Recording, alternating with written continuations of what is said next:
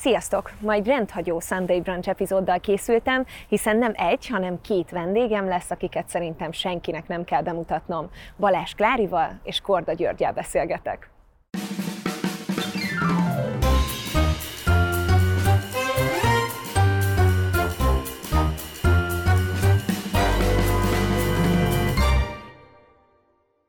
Nagyon hálás vagyok, és köszönöm szépen, hogy elfogadtátok a meghívásunkat. Mi köszönjük. Mi is köszönjük. Ez most egy rendhagyó Sundy Brunch, hiszen sosem volt még egyszerre két vendégem.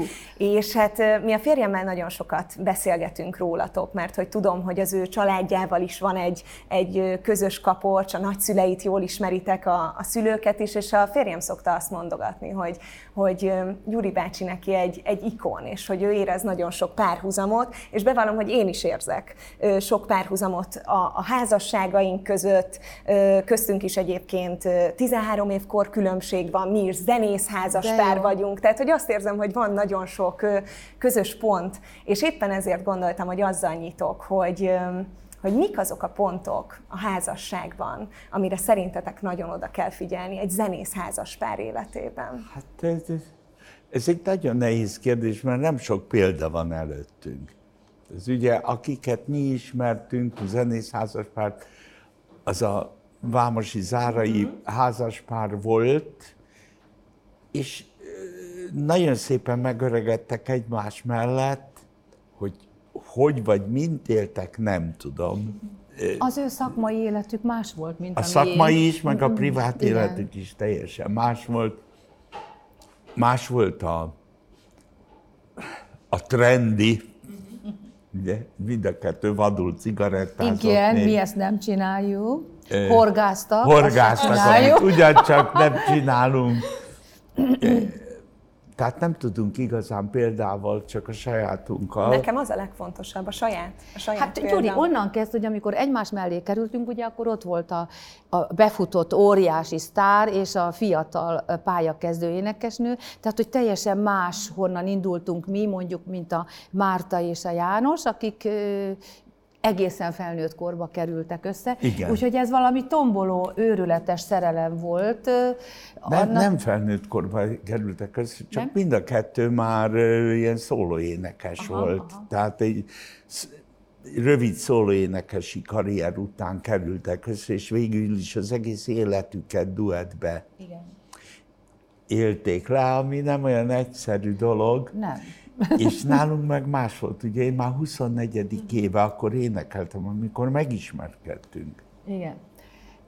Ez nem volt könnyű.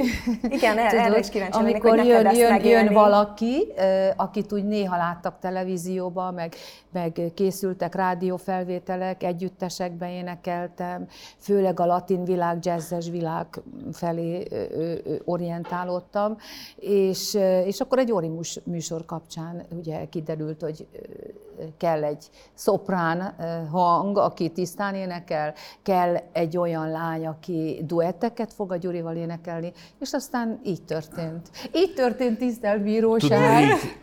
Azért, mert kellett duettet énekelni, mert én a Cserháti Zsuzsával énekeltem, akkor én nagyon nagy slágert, Maradj még, az volt a címe.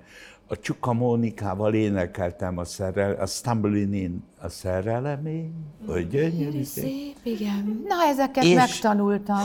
Mondom, ezt a kettőt el kéne énekelnem, egyedül nem tudom. Ott van ez a kis vörös lány, szépen énekel. Mondtam Zoriba, adják oda neki Kottát, tanulja meg, és akkor elénekeljük együtt. Tehát akkor a közös éneklésből indult ki a szerelem tulajdonképpen? Nem, ő már kiszemelt szerelemből indult ki a közös éneklés, tehát pont fordítva. Igen, ő már korábban kiszemelt magának, akkor még rádióstúdiós voltam. Ez egy nagyon jó dolog volt, akkor még volt rádióstúdió 2 évig, kellett járni, és volt mindenféle oktatás és vizsga, és minden, és hát kaptunk lehetőségeket, fellépésekre, és ott találkoztunk. Azért mondom, hogy nem lehet itt tanácsot adni, mert ugye pont fordítva eszembe se jutott, hogy valamikor én duetteket fogok énekelni, de amikor szerelmes lettem a Klárikában, hát ez nem lehet, hogy állandóan csak ott álljon a hátam mögött. Nem a hátad mögött álltam azért, mert közben a szép magas hangjaidnál odafordult, hogy látod, mit énekeltem ki. Vettem magam, nyomtam. Igen. Tehát akkor ez egy motiváció volt a színpadon, igen, hogy egymásnak is, igen, nem csak a közönségnek, de egymásnak is. Igen, és akkor rögtön talált egy dalt, You Don't Bring Me Flowers Anymore. Akkor jöttem haza Las Vegasból. Tombolt a szerelem köztünk, és arról énekeltünk, hogy vége a szerelmek, és nem hozol több rózsát soha már. De a dal siker lett, és rögtön éreztem, hogy jó a nem csak úgy a kémia, hanem a hangban, mert itt az, hogy duettet énekeljen egy pár, az sok mindennek stimmelnie kell hangba is, hát nem csak érzelmileg.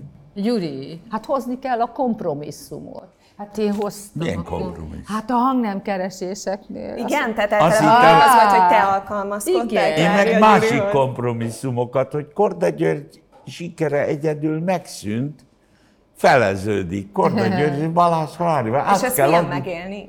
Ezt milyen volt megélni? Hogy na a siker is úgy erről még soha nem beszéltünk. Milyen volt, Gyuri? Fura volt, mert először próbáltam magamat vajazni, ugye. Hát én vagyok itt a nagy ember. Szép lassan le kellett. Rájöttél, hogy... Ez nem igaz. Igen. És Klári, téged egyből elfogadtak egyébként Gyuri oldalán? Vagy tehát szakmán belül, és akár a közönség is? Most úgy gondolok, akár a hölgyekre is. A szakmán belül nagyon érdekes, nem titok, hiszen az életrajzomban ott szerepel egy zenész, aki nem akármilyen muzsikus volt, és ő általa én mindenütt otthon voltam. Én az Illés, az Omega, Tehát úgy hívták, hogy Balázs Gábor. A férjemet, basszusgitáros volt, nagyszerű. De hát ugye hangszerelt is, tehát ő nem csak basszusgitáros. Na de látod, hogy milyen differencia van már? Az Omegában. Nem úgy. Az Omegában hegedült, igen. Nem azért. Igen. Te nem Korda Balázs Klári vagy. Látod, a Bogikat Puskás-Dallos Bogi, te maradtál Balázs. A nevet viszont felvetted, ugye? Igen, Korda György hivatalosan, de művésznévként. Igen. Az én dalaim is Dallos Bogi néven jelennek meg továbbra is, tehát hogy ott művésznévként megtartottam. Igen, de újságokban úgy van, hogy Puskás-Dallos Bogi. Igen. És ez zavarta Gyuri bácsi? Nem. Sőt, én értékeltem. Hogy ő megtartja. Én azért értékeltem ezt, mert Klári attól félt, hogy ha fölveszi a nevemet, akkor azt hiszik, hogy ezen keresztül akar kapaszkodni. Szóval most előjövök, és akkor most én is Korda Klári, akarok lenni. Hallani nem akartam róla. És azért gondoltam, hogy jó, a civil életemben legyek, nem tudom, meddig leszek a pályán, vagy hogy lesz, lehet, hogy nem sokáig, tehát, hogy olyan nagy előre tervezésem soha nem volt. De Amerikában Korda Klári, igen. Volt. Igen. Amikor először kivittem Klárikát szerződésbe, én már kim voltam. Ez mikor volt? 82? 81. Vagy 81 vagy 2. De 82, Gyuri, a torontói Magyar Házban. Korda György koncert volt, és azt írták ki a plakátra, hogy fellép Balázs Charlie. Képzeljétek el, én vartam itthon a nagy estéimet, és kijövök egy nagy estéibe, úgy meglepődtek az emberek, hát tapsoltak persze, jobban örültek, mint a Charlie lettem volna, de hogy ilyen érdekes dolgok előre. Hát, akkor még nem ismerték. Igen, nem. Hát most már nincs ilyen névtévesztés. Most már nincs, most annyira összefort bár a nevünk, hogy nagyon. Ez így alakult, nem volt tudatos. Tehát, hogy nem dolgoztunk ezen, hogy ez így legyen. Most meg már nem is tudom, hát ez már természetes. Hogy... Visszatérve az eredeti kérdésedre, amiről körülbelül egy negyed órája itt körül beszéljük. A házasság és a zenész A zenész házasság nagyon nehéz. Nagyon nehéz, és nagyon kell szeretni a másikat ahhoz, hogy ne legyenek nagy differenciák. Igen. De alapfeltétele, hogy mindkét embernek tehetségesnek kell lenni. Tehát hogy mondjam, láttam én már olyan zenész házasságokat, ahol az egyik tehetséges, másik mondja, te miért nem viszel magaddal? Jaj. És ez borzasztó ebben a pillanatban... Nehogy nevet mondj, Gyuri! De menjünk egy picit a határainkon túl. Ott voltak az olaszok, az albánó Romina Power. A Romina Power egyáltalán nem tudott énekelni, viszont gyönyörű volt. És aztán, ahogy múltak az idők, a gyönyörűség, ugye változunk, és megjöttek a kilók, ott elromlott a házasság, tehát nagyon, később már nem mutattak jól együtt színpadon. Tehát az elején valami egészen igen, csak hát ott nagyon furcsa volt, mondjuk a kettő, pont ez az, amit mondtam, hogy az egyik, az albánónak még ma is egy gyönyörű hangja van, igaz, hogy 150 kiló, de hát kit érdekel? Igen. Hát az idő múlik. De a Romina Power is annyi, csak maradt az a gyenge hang. Igen. Tehát itt ezeknek nem szabad lennie. Abban a pillanatban valami baj történik.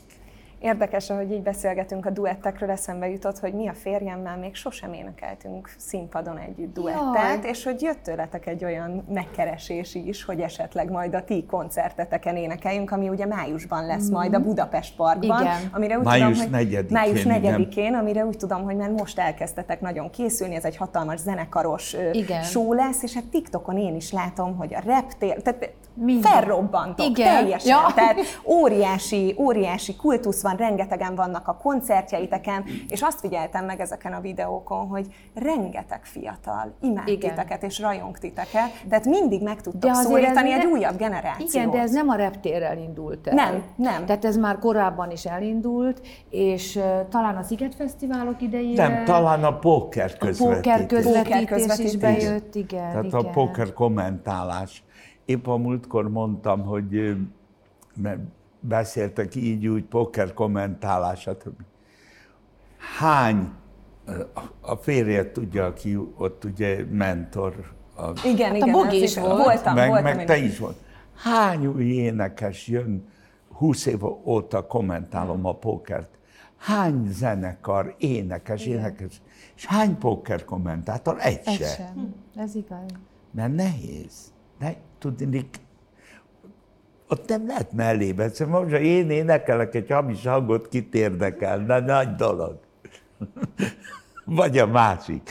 De ha mondok egy hülyeséget, nagyon sokan értenek, ugyanúgy, ahogy a futballhoz értenek, rengetegen értenek a pókerhoz, és abban a pillanatban ez nem normális.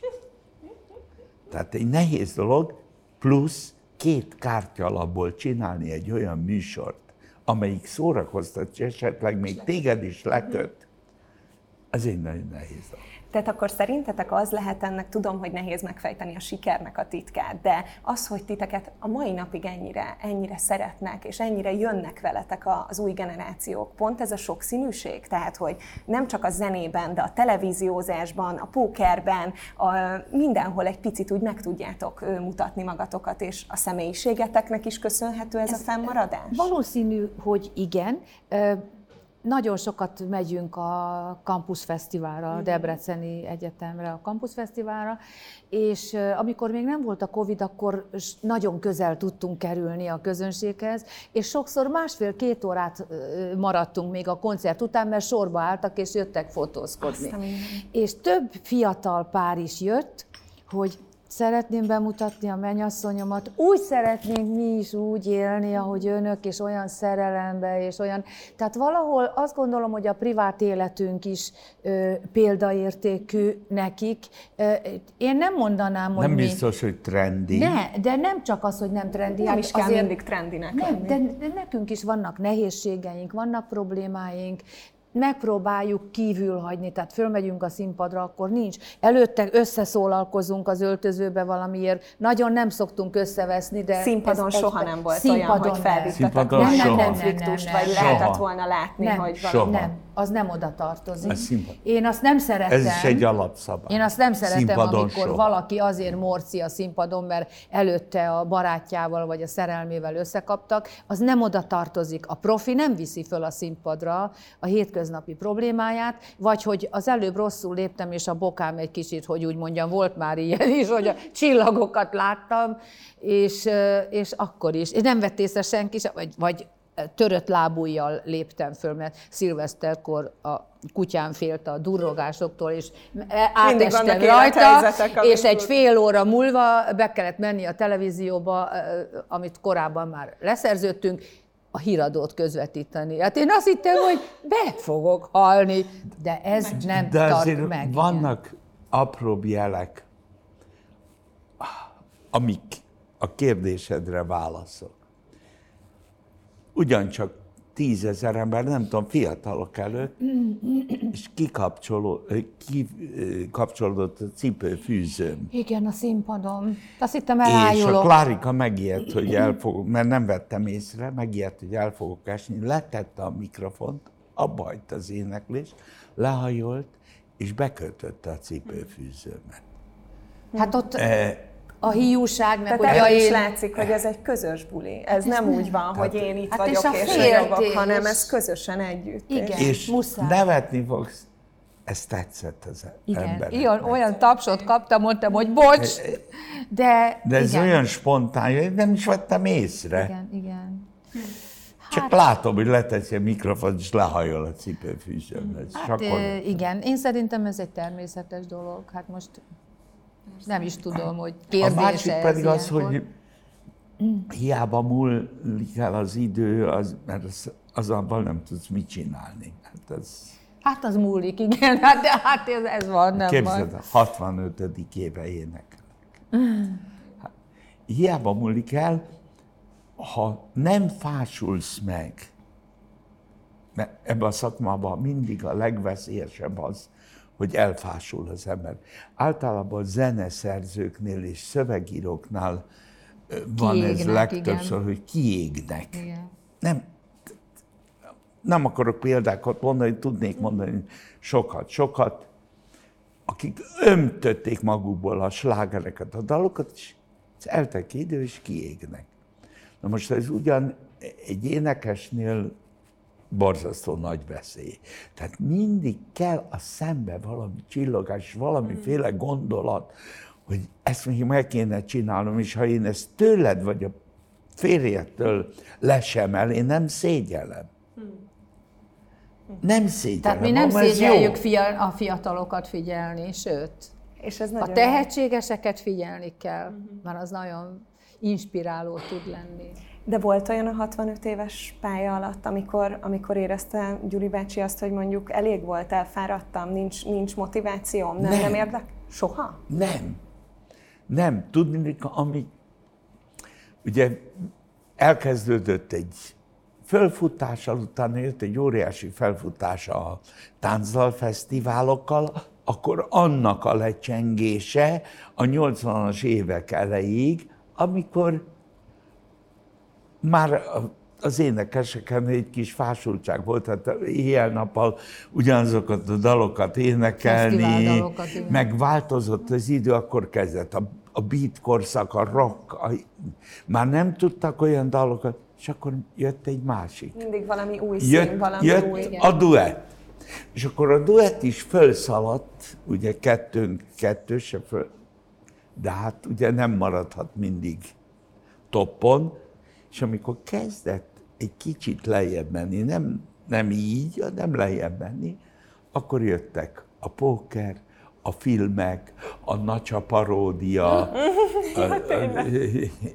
és ez mind így kezdte erősíteni egymást, amíg egyszer megkaptunk egy fölkérést az E-épületbe 21 néhány évvel ezelőtt, a Corvinus Egyetemen. Mondom, a Klárinak te... Nem, a Műszaki Egyetem volt az ebben, igen. Tini koromban oda jártam. Ne vállaljuk el, mert ezek arra kíváncsiak, hogy tudunk-e mozogni. Meg ki fognak nevetni minket, meg mi nem gondolkoztunk. Aztán a szervező azt mondta, hogy mindenképpen gyertek. Mindenképpen. Soha nem felejtem el, hogy tudom, ki lépett föl előttünk. Nem értem. Nem, egy neves. Igen, és egy nagyon-nagyon jó zenész. És énekes. Én is tudom, most jutott. Hát de akkor nem lehet tudni? Nem. Nem azért, csak azért, mert aki fölkért mondja, én foglak bekonferálni benneteket. És olyan 5-6 perc olyan nagy csönd volt, mondom, mi a fene van? Befejezték a szebe, és ezt hallom. Korda Gyuri, Korda. Igen. Azt mondja ez az ember, hogy foglak most bekonferálni? De úgy örjöntek, már azt mondja, hagyd menjünk ki. Kimentünk, és ott elszabadult. És akkor Isten bizony mondom, neked sírtam. Igen. Úgy potyogtak a könnyeim, nem tudom elmondani. És amit Gyuri bácsi megtalált a pókerben, Klári, neked mi az, ami a zenén kívül egy ilyen kikapcsolódás, ami ha a hiszed, hanem még? a póker. A póker szintén? Ugyanis én vittem őt a póker közvetítésekre, és az üvegfal mögül láttam, hogy mit csinálnak. És akkor eltelt 4 év, és a Horváth Jánost kihívták kubai nagykövetnek. Nálunk volt egy pezsgős búcsúztatás, én közben megtanultam, volt, hogy eljártam versenyekre, imádom, és a Gyuri azt mondja, hogy jaj, most nem is tudom, hogy lesz, hogy elmész, hogy kivel kéne közvetítsem, és így biccent felém, hogy próbáld ki. És én sem vettem. Komolyan beszélgettünk még, de azt mondja a Gyuri, hogy de mit ajánlasz, János? Azt mondja, próbáld ki megint. Akkor már félreérthetetlenül felém biccentett. Mondom, engem? A Gyuri is azt mondja, Klárit? Azt mondja, igen, hát miért? Hát próbáld ki. És akkor ez volt péntek este, hétfőn egy ilyen castingra be kellett menni, nagyon izgultam. Fehér inget vettem, meg egy nyakkendőt, mint egy pasi. És mint egy osztó. Igen, és akkor elkezd. Minél komolyabban legyenek. És akkor nem is tudom már, hogy melyik adást közvetítettük, elkezdtük, és egy 10 perc után beszóltak, hogy jó, akkor szerdán gyere, és akkor... És akkor 4 évig közvetítettem vele. Nagyon szerettem. Én nem cashgame-es vagyok, én versenyes. Én végigülöm a 8 órát. A cashgame az a pénzbejáték. Tehát akárhány órát, és ugyanakkor, hogy itt is a másik iránti szerelem, szeretet, tisztelet. Volt olyan, hogy így állt egy versenyen halomba előttem a zseton. Én voltam a csiplire, nekem volt a legtöbb zsetonom. A Gyuri ült álmos vagyok. Én már kiestem. Álmos vagyok. Mondom, mellettem a fiúnak, mondom, figyelj ide, nekem mennem kell. All-int fogok mondani, fogadd el. Úgyhogy oda adtam neki az összes zsetonom. Pedig nyertél volna. Pedig én olyan vagyok, hogy egy oroszlán ilyenre nem képes, és semmi már. Hogyha egyszer ott a siker, én fogom, mint Floki alá törlőt, de volt olyan verseny, amit reggel 6-ig végigjátszottam, és megnyertem a Gyurika, a szegedi, tudom, szegedi ebben az egész pókerben például az a fiatalságot említed, mint ugye, hogy vannak mondásaim, amik így fiatalok között. Ilyen szállóigék. Sokszor mondják így koncert közben, hát azt kiabálják, hogy jól így, mondjam azt, hogy megadtak. Megadtak. Klánikám, megadta. És tényleg ezeket szereted, amikor mondjuk paródia van? Vagy ilyen nézd, rólam úgy lehúztak már mindenféle bőrt. De van olyan, ami megsértett? Van olyan, ami sértő tud lenni? Nem. Vagy tudod ezt úgy humorral és... Nem, például van egy műsor az egyik kereskedelmi csatornán, ahol mindig utánoznak így, nem tudom, lehet mondani, sztár. Igen, persze, bármit. Nem bánom azt, hogy utánoznak, de olyan maszkokat csinálnak, olyan randa vagyok rajta, hogy még most se vagyok olyan, nem 40 éves koromban, tehát ezért pipa vagyok. Az, hogy csinálják, vagy mint ez egy más dolog. Nekem erről azért más a véleményem. Az a véleményem, hogy parodizálni, vagy utánozni csak azt lehet, aki egyéniség.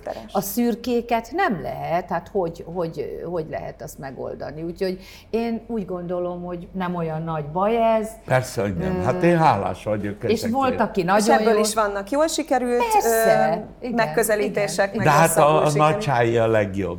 Akkor azt szeretem a nagy csáj.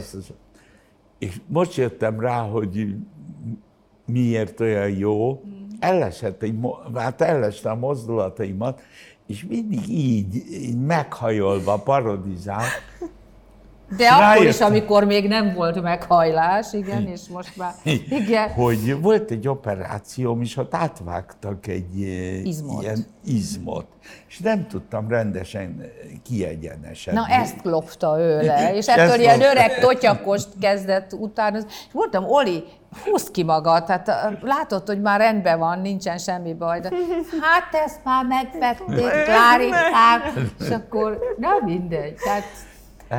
Ezek mind erősítik, mert rájöttem sok mindenből. Az elesett embert jobban szereti a közönség, mint a nagy macsó, meg ilyen. Ez egy nagyon érdekes dolog, tehát melléjük állnak. Hogyha visszatekintünk egy picit a pályátokra, és ki kellene emelni olyat, amire a legbüszkébbek vagytok, hogyha csak egy ilyen pontot lehetne mondani, ez lehet szakmai is, lehet magánéleti is, bármi, akkor mit mondanátok, és mi az, ami a legnehezebb volt így az elmúlt években? Én nagyon-nagyon büszke vagyok arra, hogy amikor a leges-legelső közös nagy lemezünk jött, akkor olyan 500, nem tudom hány ezer számban nyomták ki elsőre, és még utána kellett nyomni. És én annyira boldog voltam, és valahogy olyan úgy meggyőződhettem arról, hogy ez egy jó döntés volt. Mert nekem azért a háttérben mindig volt kétségem, hogy most oda kerülök egy sztár mellé, nem ártok-e vele neki. Ugye nagy női rajongótábora volt, akik nagyon kemények tudnak ám lenni, igen. De hát a Gyuri mindig azt mondta, nem kell törődni senkivel, az a lényeg, hogy mi hogyan vagyunk együtt, és hogy csináljuk a dolgainkat, az a legfontosabb. Igen, aztán persze beleszoksz ebbe. Én arra nagyon büszke vagyok. Hogy és ezt akkor meg tudtad élni? Azt a sikert?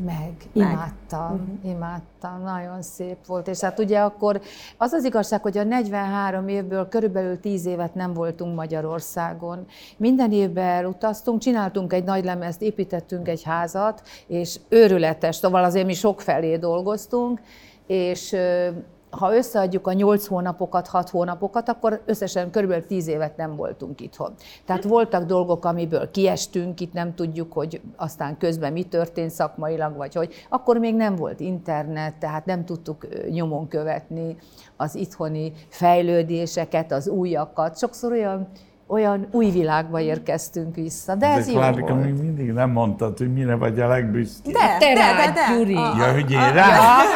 Hát, nem, hát erre az eladott lemezszámra, amikor a közösen megjelentetek, és sikerült. Igen, mert nagyon körüljártad. Drága Gyuri, mert hogy voltak kétségeim, mert voltak ellendőkkelek. Tudod, hányszor hallottam azt, hogy 2 hónap múlva a liba már ott sincs, meg ilyenek.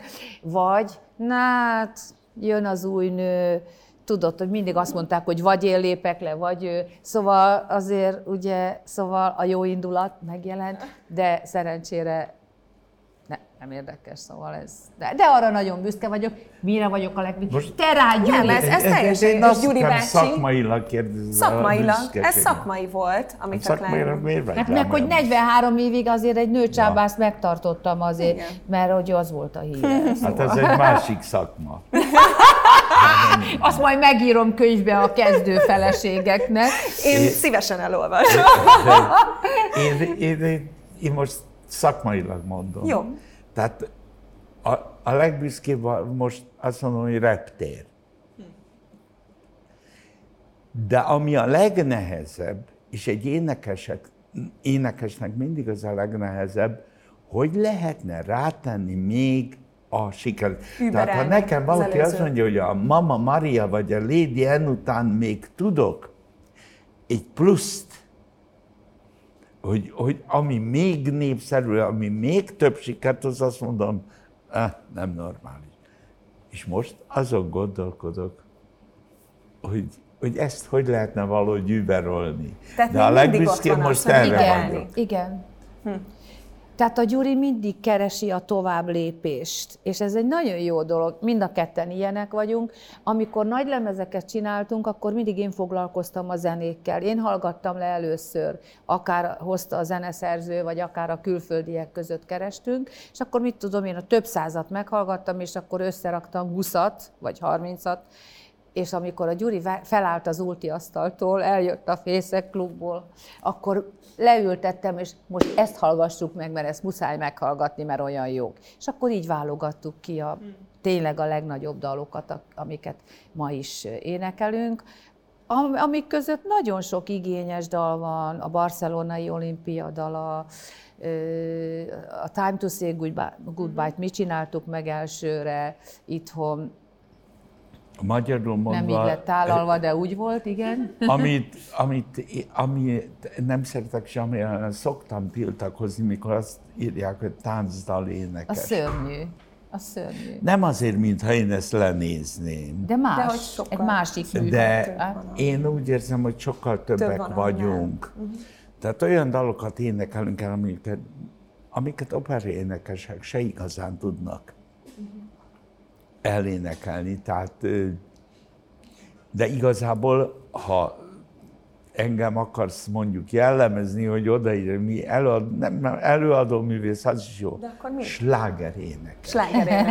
Magyarul mondva, én azt szeretném, ha te is énekelnéd, a másik is, de nem magamnak énekelem a dalaimat. Tehát nem öncélú. Nem. Hát ez egy nagyon érdekes dolog, de még egy dologra lehetek büszke. Hogyne? Mert azért ezt ne felejtsem el. Tehát amikor még fiatal énekesnő voltam, hát fiatalabb, mint most, akkor sokszor volt, hogy megérkeztünk valahova, így művésznő, és úgy és olyan zavarba voltam, és mondtam, hogy csak hívjon Klárinak nyugodtan. És tulajdonképpen megmaradt a paródiákból a Klári, a Klárikám, bárhová megyek, ha kiejtik ezt a nevet, hogy Klári, mindenki rám gondol. Na, és ez nekem egy nagyon nagy büszkeség. Ezt mondtam a Klárinak, mert sokszor... Nem sokszor, néha. Néha. Sokszor néha.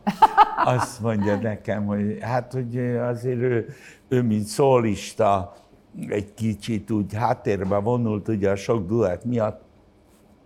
Mondom, ez lehet, de mondj még valakit, aki ezt elérte, hogyha azt mondják, hogy Klárika vagy Klárikám, akkor mindenki Balázs Klári, pedig sok híres Klári van, és Balázs Klárira asszociál.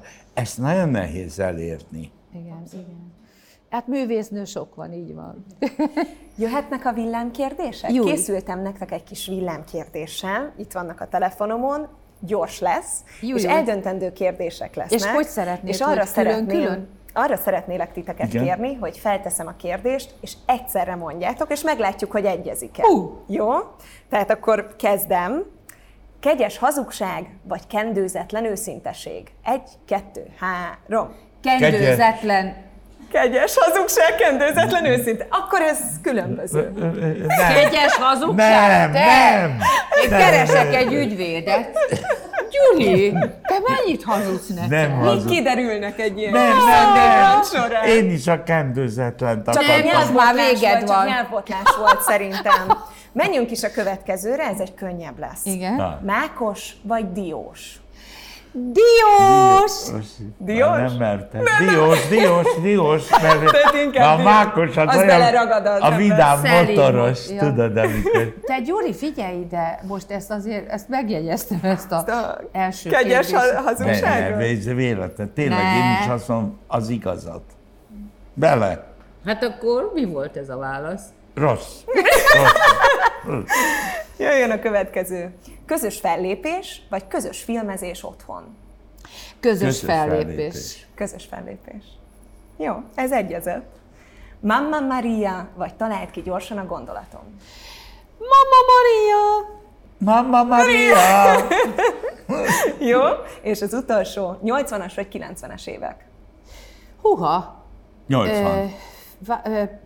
Bármire Csak így, gondolhattok, csak hogyha választani kell hirtelen. De igen. Hát a 80-as. A 80-as, akkor ismerkedtünk Akkor meg. ismerkedtünk, Igen, akkor... igen.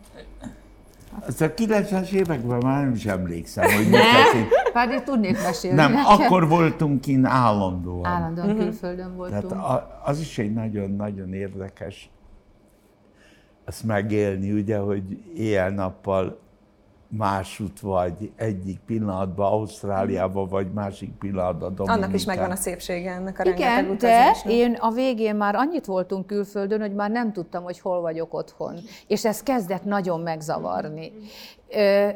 Itt hazajöttünk egy kicsit, és akkor újraindultunk, és nem tudtam, hogy most ott nem éreztem otthon magam, itt meg már kezdtem zavarba jönni. Azt nem tudtam volna elképzelni, hogy mi ott maradjunk végleg. Többször föltették a kérdést egyébként több helyen is, de kezdtem megcsavarodni ettől. És akkor kértem a Gyurit, hogy egy kicsit maradjunk már itthon hosszabb időre. Igen, mert nekem ez nem felel így meg. Tudni, engem meg az vonzott az egészben, hogy 30-szor, 35-ször Amerikába, Kanadába föllépni, ez azt jelentette, hogy sikered van. Mert egyszer-kétszer meghív a haverod, meghív a haverodnak a haverja, de ha nincs sikered és nem vagy akkor üzlet, oda nem hívnak vissza. Inkább így fogalmaznék a kapitalizmusban, ha nem vagy üzlet, nem hívnak vissza, és mindig jól jártak. Ők is, mi se panaszkodtunk, úgyhogy ez jó volt. Ahogy látjátok, ott még vannak ilyen kis kérdések, és a beszélgetésünk zárásaképp, bár órákig tudnék még veletek beszélgetni, és tényleg nagyon élvezem a beszélgetést, de nézzük meg ezeket a kis kérdéseket, húzzatok belőle, és kérlek titeket, hogy válaszoljátok meg őket.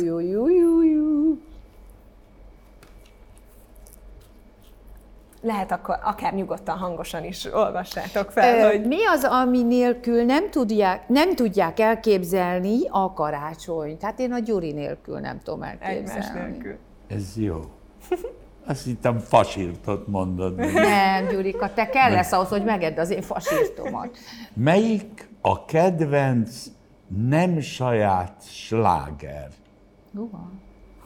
Tehát itt magyarra vagy külföldi? Külföldi is lehet, magyar is lehet. Hát ami nem magyar, vagy nem magyar, vagy nem saját. Hát most... Aha, lehet magyar is, de nem saját. Vigyázz, Gyuri, óvatosan. És igen, és olyan, amit fel sem dolgoztatok szerintem. Tehát olyan legyen, amit csak szerettek hallgatni. Olyan sok van. Mert nagyon sokat feldolgoztunk, de már szeretek hallgatni. Ez nehéz kérdés. Nagyon nehéz kérdés. Hát ugye, mert Aretha Franklintől Rod Stewartig, Bonoig, hát mi mindent hallgatunk. Meg lehet, hogy nehéz egyet kiemelni. Meg nagyon nehéz egyet kiemelni, és egyáltalán kitől, mert annyiféle kedvencem van régiektől, újaktól, tehát én Nat King Cole-tól kezdve az Elvis Presley-től, a Bonótól a Freddie Mercuryig. Minden, tehát egy nagyon széles paletta. Hát akkor lehet, hogy nincs egy kedvenc, mert annyi van. Így van. Lehet, hogy ez a válasz. Nagyon sok kedvencem van. Nagyon sok. Nézzük még? Még? Hát akkor ez húzzuk jó végig volt. őket. Ez tetszett? Húha! Melyik volt a legemlékezetesebb közös koncert? Magyar vagy külföldi? Ami elsőre eszedbe jut. Mert hogy sok volt. Hát amire nagyon büszke vagyok az, hogy Torontóba akárhányszor fölléptünk mindig, zsúfolásig megtelt, akárhányadszor mentünk vissza, és a Sziget Fesztiválokra is, tehát nem tudok csak egyet. Nem is kell. De már cseréljünk. De válaszolhat rá Gyuri bácsi is. Tessék. Válaszoljon rá nyugodtan. És mi a tiéd? Azért, mert egy olyat mondok, ami nem volt így se sajtóban, sehol. Ez emlékezetes koncert. Görögországban egy nemzetközi fesztiválon léptem fel az olimpiai stadionban, 100 000 ember előtt. És ez hogy nem volt a sajtóban? Mert nagyon rég volt. Ki volt a díszvendég? Demis Roussos. A Demis Roussos volt a díszvendég, neki volt. És egy nagyon szép dalt énekeltem. 100 tagú zenekar volt, és Sök Otto barátom vezényelt. angolul énekeltem, ó mennyit kóboroltam az oda, ó mennyi boldog percet, ó mennyi boldog éve, mennyi. Eszembe jutott, de nem ezért volt érdekes. Először volt az, nem voltam egy ilyen pincerészbe, és ráálltam egy ilyen, mit tudom én, 10x10 méteres valamire, ami elkezdett fölmenni, és beleilleszkedett a színpadra. Tehát ott vittek föl, egy ilyen lift vitt föl. Hát ilyen az Erkelben meg volt. De akkor, de ez nagyon régen. Tudom. Életemben először.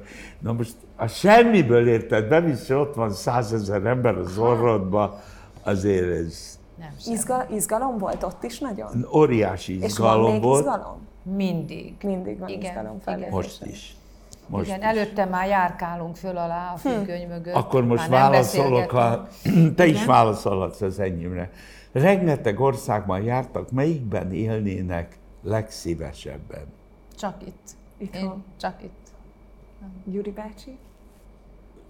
Magyarországon kívül mondják, vagy Magyarországon? Magyarországon kívül is nézhetünk egyet. Hogyha... Magyarországon kívül én Spanyolország. Ahol szívesen tartózkodunk, talán inkább ez a helyes válasz. De hát élni csak itt lehet. Nézzük meg az utolsót. Van még, akkor erre is kérlek titeket, hogy közösen összefoglalni az életüket, melyik lenne az Friends for Life, barátok, amíg... For you. Yes. De én nekem más. Az életem egy szép regény, ha tudnám, újra kezdeném. Szép volt. Nagyon szépen köszönöm a beszélgetést. Nagyon élveztem. Köszönöm. Köszönjük szépen.